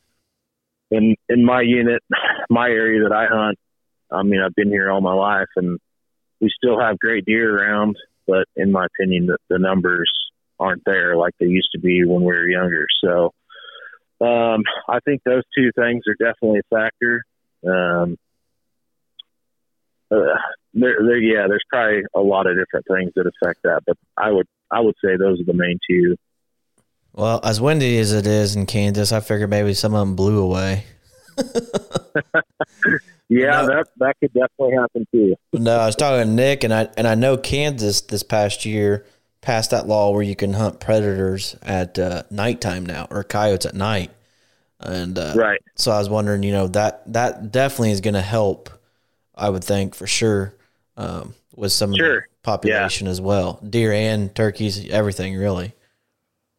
Yeah, that's a good point. I mean, the predators around here, coyotes, coons, stuff like that for turkeys, our numbers are way high. I mean, tons and tons of coyotes.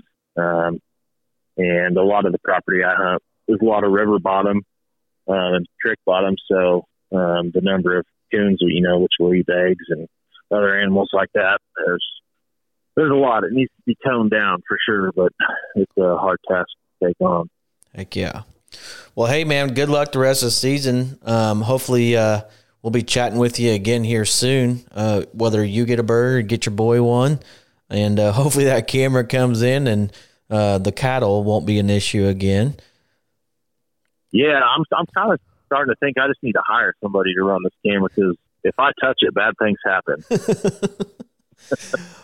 You'll get through it, man. I know what it feels like. It seriously feels like a jinx. There's no doubt about that. I don't know why that is, but it definitely does sometimes for sure. So, but self-filming is no joke. No, it's not. It's not. It's not easy at all. But man, it's so worth it when it does come together until the cattle ruin it.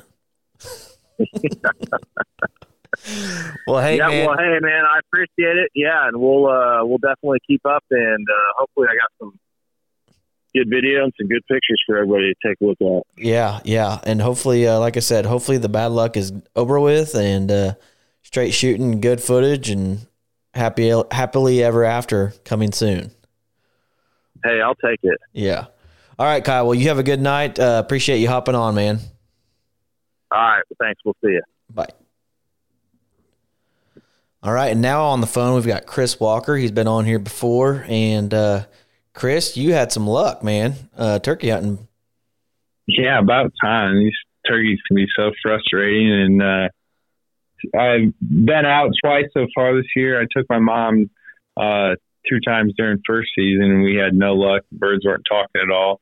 And then I had to fly out to Arizona to be a part of my buddy Hayden's wedding. And so I kind of missed the majority of first and second season, but third season came in, and I headed up north to Aaron, and we finally had some luck after striking out the first day. Yeah, so walk me through it. I mean, you weren't hunting birds, or you weren't going where you typically turkey hunt. Is that right? Yeah, that's right. So I normally hunt in west central Illinois, and this time I was going up to northern Illinois. And this is completely different than the type of turkey hunting that I'm used to. There's basically huge ag fields and small blocks of timber, and that's usually around creeks and rivers. And so the birds tend to be more concentrated in these small blocks of timber, so it can make for some exciting turkey hunts and just kind of easy to pinpoint them. Right on. So you're hunting new territory, never hunted there before, or have you hunted there before? This is my third year, so basically made this into an annual trip where I get to see my buddy Darren Brandon. We get to hang out and do a hunt together at least once a year. And so I guess I've been 2 for 3 up there so far the last 3 years. Right on. So when you go up there, are you hunting his property, or are you driving around looking for birds, trying to get permission? You hunting private, public? What's going on there? It's private property. Darren's a farmer. He's got a pretty good farm, and then they have access to a bunch of other properties. And then my buddy Brandon has a piece of property, and so do his parents. So we have a lot of different small properties to try and hunt. And like I said, with them having small blocks of timber up there, the birds are pretty concentrated. So we do a lot of driving around and looking for them and trying to find them when they're not talking. And that's been pretty successful for us, so far. Right on. So take us through first morning out. What's going on? So I got there I guess it would have been Thursday night. And as soon as I pulled up, there's hens out in the field, on multiple fields. And, I was feeling good about that. But we went to go roost turkeys and really heard no gobbles. And Brandon had hunted this farm a couple of days beforehand and said that there was at least 5 or 6 times in this particular area, and they were gobbling and going crazy for him. But it was a little cooler weather-wise, and the birds were not talking. And one thing that was kind of cool is we were trying to roost these turkeys and had 3 bald eagles fly directly above our head, probably about 30 or 40 feet. So that was a pretty cool experience. But I like roosting birds in the evening, but I've learned not to get your hopes up on it if you don't hear them. But it sure is, reassuring when you do hear them and have a plan to go in the morning. Yeah, for sure. So you didn't hear any on the roost. Did you still go to that spot the next morning? Yeah, we still went to that spot, and we had a hen fly down, and she came in running 100 miles an hour down this trail past us, and she was on a mission and took off and flew across the river. And we heard a couple of distant gobbles, but nothing close. And then we heard some calling, and we ended up eventually, when we stood up, looked behind us, there was a blind in the field and some decoys out in the field, probably 200 yards behind us. So we weren't the only ones out there turkey hunting that morning. Oh, right on. So what'd you do the rest of the day? So that was our first set, and then Darren had to go to work, and so Brandon and I went and drove around and found some birds off his property. So we snuck in the back, and when we got there, we were walking down this logging trail, and there was I believe it was a Jake. He was kind of at the end of it, but he was walking away, and he didn't see us, so we were trying to creep out to the field edge. And then once we got there, we ended up seeing the giant tom with the 2 hens we saw from the road initially. And so we got our decoys set up and started calling, and the tom was responding. He was strutting back and forth for those hens that he was already out there with. But when I called, it was, he was responding, but I would say he was probably about 600-700 yards away. And so it was kind of funny. We were looking at him with our binoculars, and I had my camera going, and we could see him gobbling, but we couldn't even hear him gobble. He was that far away. Wow. Yeah, that's a good click. Yeah, so I ended up calling loud as I possibly could. When you were calling, you were talking about calling really loud where it like rattles your eardrums. Yep.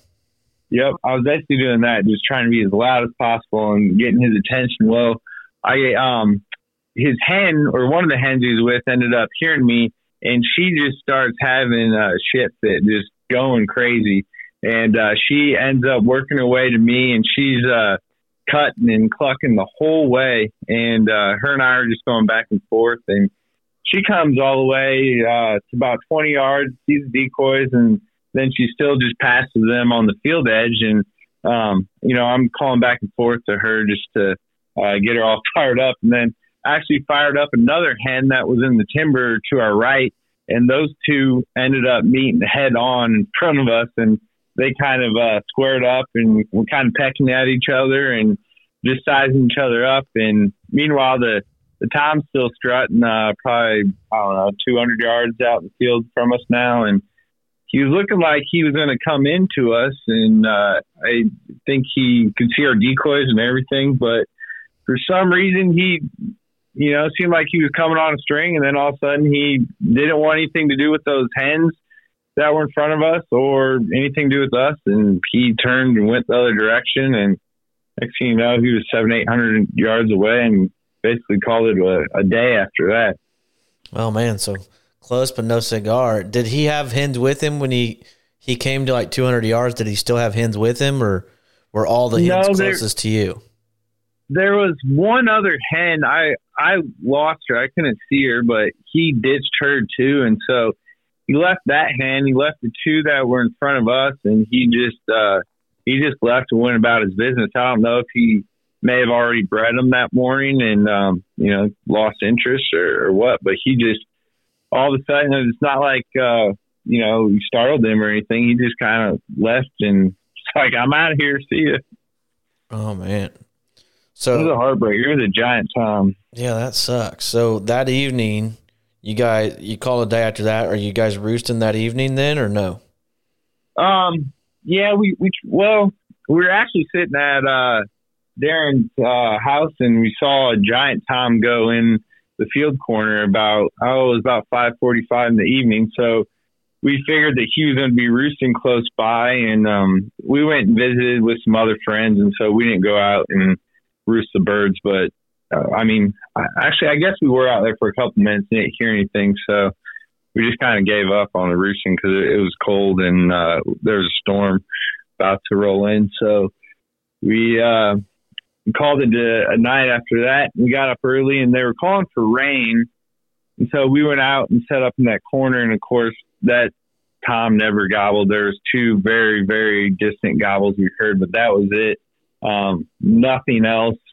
And then it started raining pretty good, so we decided to call it quits and went back, had breakfast, had some coffee, and then we hopped in the truck and decided we were going to go drive around and see if we could find any in the fields.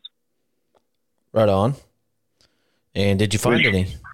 Yeah, and I typically had some pretty good turkey hunts on rainy days, and they seem to always end up out in the fields. And, I'm sure, some of you guys think or have a better opinion on this than I do, but I don't know if they're going out there to eat the worms and the bugs that are coming up from the rain, or if they're just trying to be out in the fields, get away from predators because they can't hear and see as good when it's raining. But they always tend to end up in the fields from my experience. Yeah, when it's raining, you can about bet they're going to a field somewhere or an opening of some sort.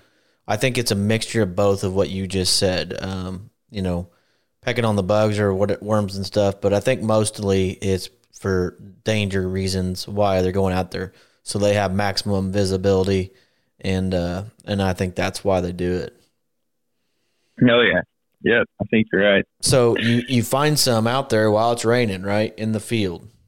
Yeah, so we drove by Brandon's property and we saw I don't know if it was a Jake or a Tom, but we saw a bird out there, and then we saw another one with 2 hens, and we couldn't see the full property, so we drove around on a different road, and that way we were just trying to figure out our approach and, where we could get into this field without spooking the birds off. So figured that out, and we thought that this was actually, we were pretty sure that this was the big tom we had an encounter with the previous day. So we were pretty excited. Darren had a tag, so both of us had a tag, and with 2 birds being out there, we were feeling pretty confident. So we start walking through the woods to get to this field edge and pop out, and they're still out there. But as soon as we get to this opening to see out in the field, the big tom that was with the 2 hens we saw from the road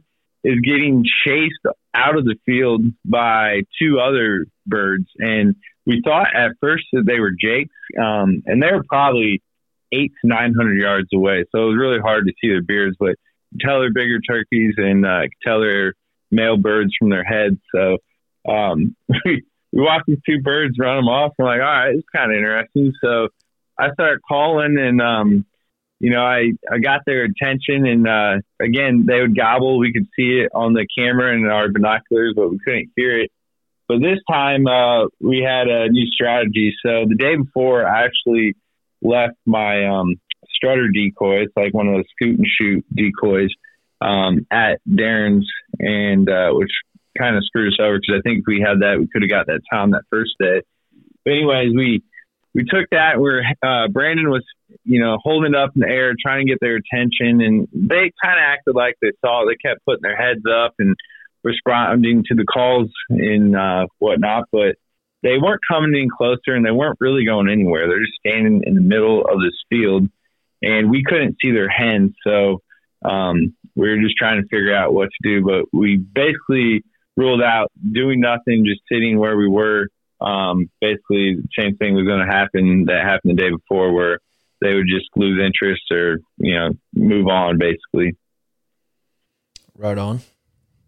So we're sitting there going back and forth on what to do. Brandon pulled up Onyx and found out who the landowner was that the birds were in the field, and Darren knew the farmer, so he gave him a call and got a hold of him, and we got permission to go after him. And so that just really opened the door to really get a crack at these birds. So we decided to creep up on them, and they were 750-ish yards away once we started. So our plan was just to hug this tree line and walk towards them, and they were kind of in like this waterway, so they couldn't really see us most of the way. But at one point when we were in this corner, I want to say that we were probably about 800 yards away from them, and they somehow saw us, stuck their heads up, and started running a little bit. And we're like, oh man, this is game over. Like, how in the heck did they see us and get startled from that far away?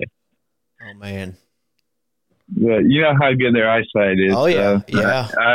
I was surprised. And so we decided, we're like, well, there's another bird out there. We just got to keep going, and at least, you know, if they ran off, we can get up there and get our decoy set up and call. Maybe they'll come in. So we keep closing in the distance, and then we really didn't know the terrain there, but we got up to this edge, and there's this big berm where the field was lower on one side, and then a big berm that came up. And Darren took my decoy, the full strut one, and slowly creeped up to the top of this berm and peeked his head up and looked, and could see those two toms plus the other Jake were still in the field.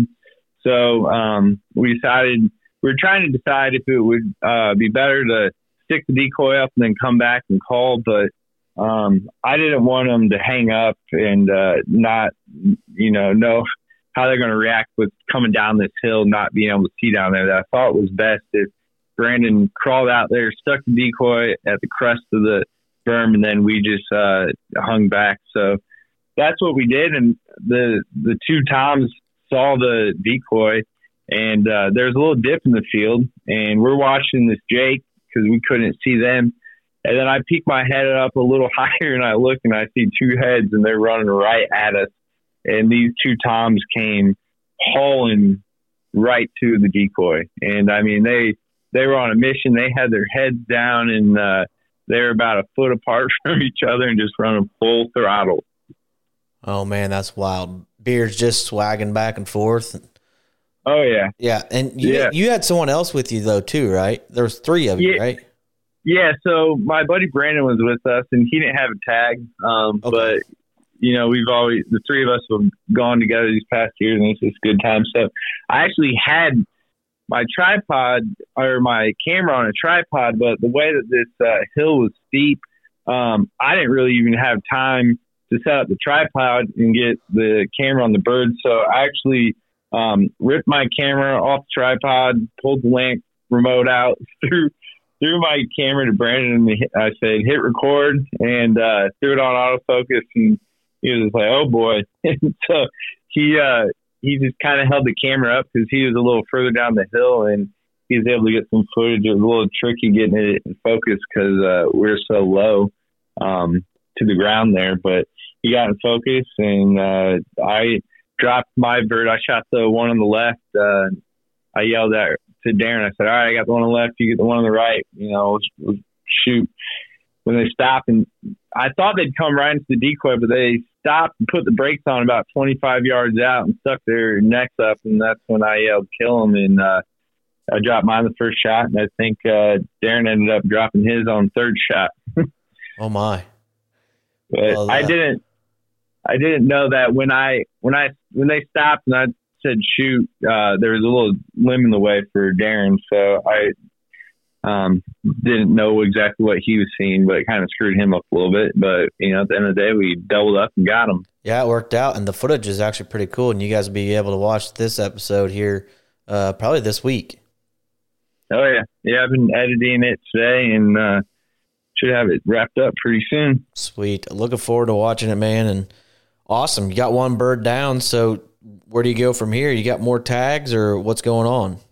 Yeah, man, I'm going to try. It's going to be, the weather's going to be decent this week, but I've 4 friends in from Arizona that have tags, and then my parents have tags, and then Sydney and I and my brother have 4th season tags, and then I have a 5th season tag too. So there's going to be a lot of turkey hunting coming up, but yeah, I just hope that you guys still got a lot of tags in. Holy cow! Oh yeah, and I just hope that the birds start calling and responding. I don't know what it is this year, but all the times I've been out, I've really not had a single bird gobble back to us.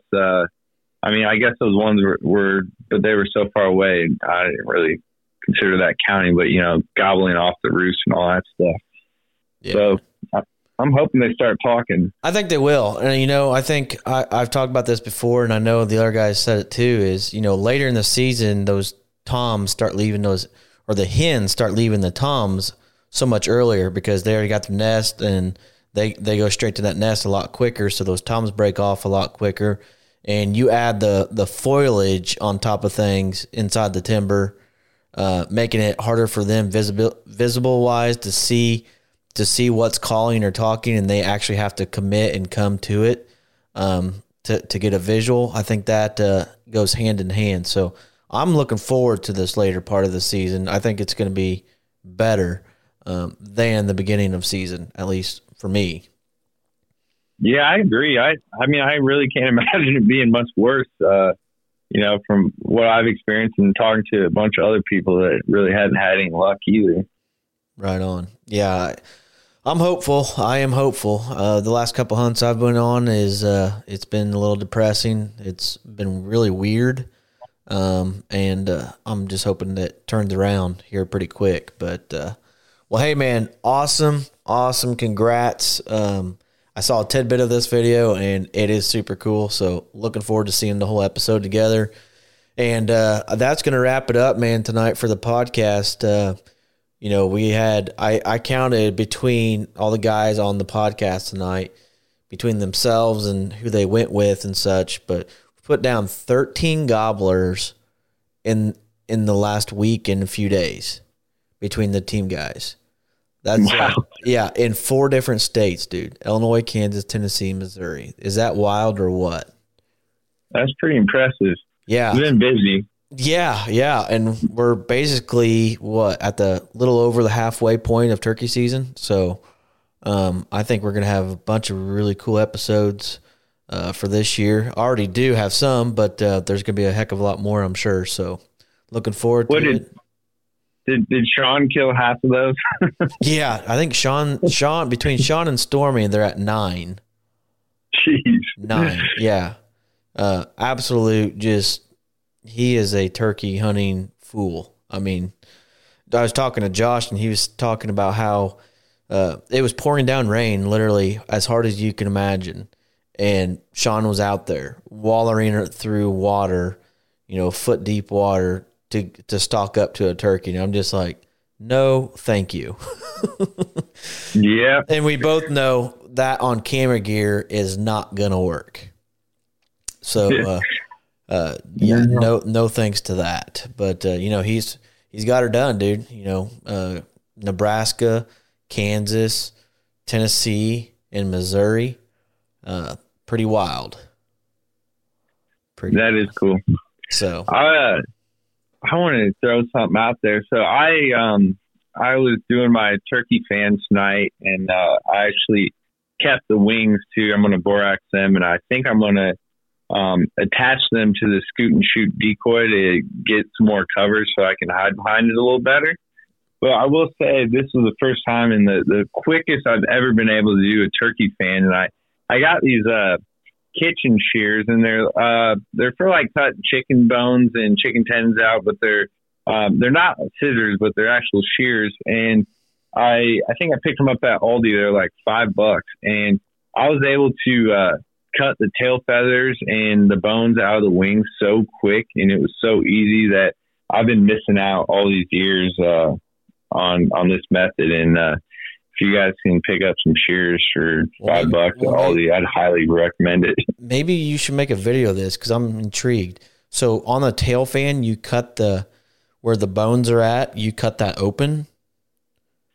No, I mean, I just the shears are really strong, and so I was able to just cut like an arch where you cut that gland out and the tail feathers and all the flesh and stuff. But with the shears, it was just really easy to get most of the meat off of it, and to also cut the wing bone and all the flesh off super easy and quick.